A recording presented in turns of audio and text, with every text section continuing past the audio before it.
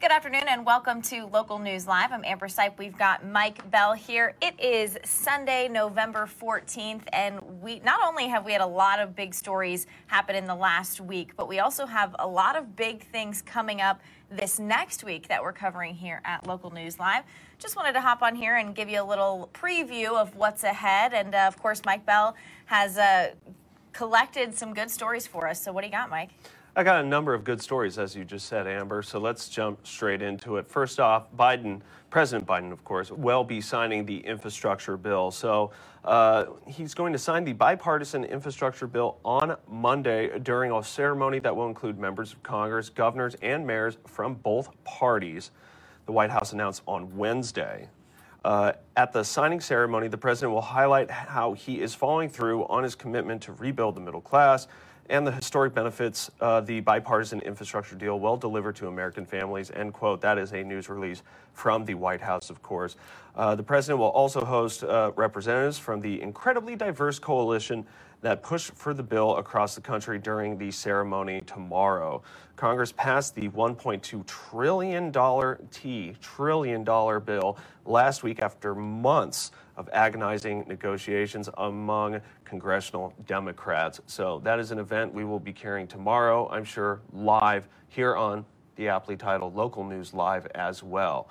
But speaking of which, actually, we got another president story, but we're going to save that after the next couple here. So we have two really huge, I'm sure there's more than two trials going on right now that are catching national attention, but the two largest, most attention-grabbing trials are the Kyle Rittenhouse trial and the three men accused of murdering Ahmaud Arbery. So we'll start with Rittenhouse here.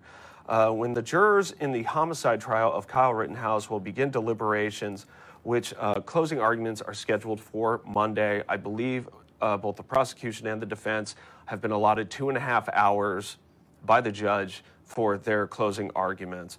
So the jury, the young man's actions during a night of unrest on the streets of Kenosha, Wisconsin last year will not be in dispute. Rittenhouse, then 17 when these events happened, shot at 4 people with a semi-automatic rifle, killing 2 of them and wounding another. Nearly all of it was captured on video that was analyzed frame by frame over the last 2 weeks, and that is not an exaggeration. I've been watching this trial, breaking it down frame by frame. I believe the defense had a witness, an expert witness, testify that they measured the exact milliseconds between each shot, how long the whole event unfolded between the first shooting to the last shooting was 2 minutes and 55 seconds, if I recall correctly.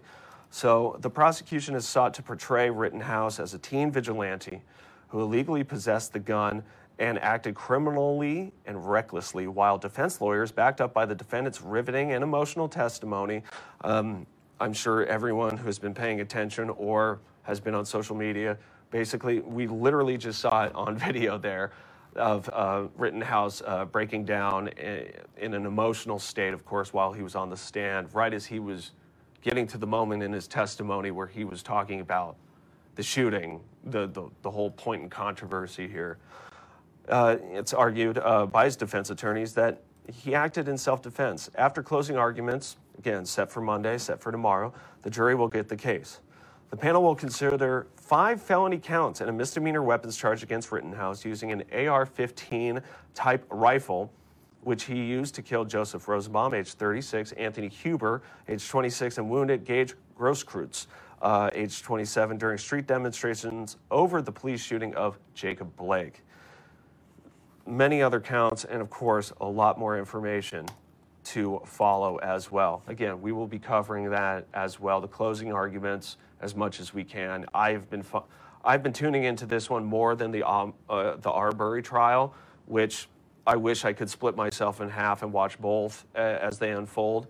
But right now, we're going to catch up more about the Arbery trial. So WTOC, our station there, has been all over the Arbery trial. So again, Brunswick, Georgia. The trial started 1 week ago. That was on Friday, so it resumes on Monday. today for 3 men charged with killing Ahmaud Arbery. The first half of the day, jurors heard from Glenn County Police Officer Robert Rash, who testified about receiving calls of a suspicious person in the area of this construction site, how Arbery was one of those quote-unquote suspicious people, while there were a number of other people coming and going from the area as well. And so let's see here. There was a bit of contention. A few notable members stood or sat in the gallery, including the Reverend Al Sharpton, during the proceedings on Friday. That has kind of called into question what's going to happen on Monday. The defense kind of claimed that it might be intimidation of the jury to have some notable people, famous people, celebrities, whatever you want to call it, in the gallery while they're watching the trial before they move on to deliberations and whatnot. But the judge answered he's not going to close the gallery to the public during this trial. So with that being said, the trial will continue on Monday, and I believe it will continue with cross-examination of one of the expert witnesses. The name, of course, escapes me at the moment. So moving on from the really, really serious stuff, of course, we're going to move on to turkeys. We're going to talk turkey right now. It is almost Thanksgiving. It is almost Thanksgiving. So, boy, that's a hard pivot, Amber, but I'm trying my best, people. Well, not every story is going to match, but yeah, we're just trying to give you all the big things happening this week. So of course, as is tradition at the White House with the president, 2 turkeys will be pardoned, and they will get to live out the rest of their turkey lives in peace and harmony. But the 2 turkeys this year are from a Jasper, Indiana farm. So our station in Indiana, WFIE, has a little story about these turkeys. I don't know if they're named Tom or not, but let's find out. Some Hoosier turkeys will be at the White House Rose Garden on Friday. White House Press Secretary Jen Psaki made the announcement at her last press briefing, which, we just heard. So she said the 74th anniversary of the National Thanksgiving Turkey presentation will include pardons for a turkey and its alternate from Jasper, Indiana. An alternate turkey. I don't know why that cracks me up so much, but it does. According to White House history, it's often said that President Lincoln's 1863 clemency to a turkey recorded in an 1865 dispatch by White House reporter Noah Brooks was the origin for the pardoning ceremony. The official turkey presentation began in 1947. No word yet on which farm the Jasper turkeys are coming from, but I assure you, if WFIE is looking into which farm and who supplied the turkeys who get to be pardoned, they will find out. And so there is that. And then we've got one more here. I'm trying to bring up the, if you want to bring up the super, Amber, I will bring up my emails. We are looking forward to tomorrow. Thank you so much. Looking forward to tomorrow, a rather large press conference from the where we are situated. We are in Omaha, Nebraska. But the governor of Nebraska, Pete Ricketts, is holding a press conference tomorrow at 10 a.m., that being Central Time, which, in my humble opinion, is the best time zone.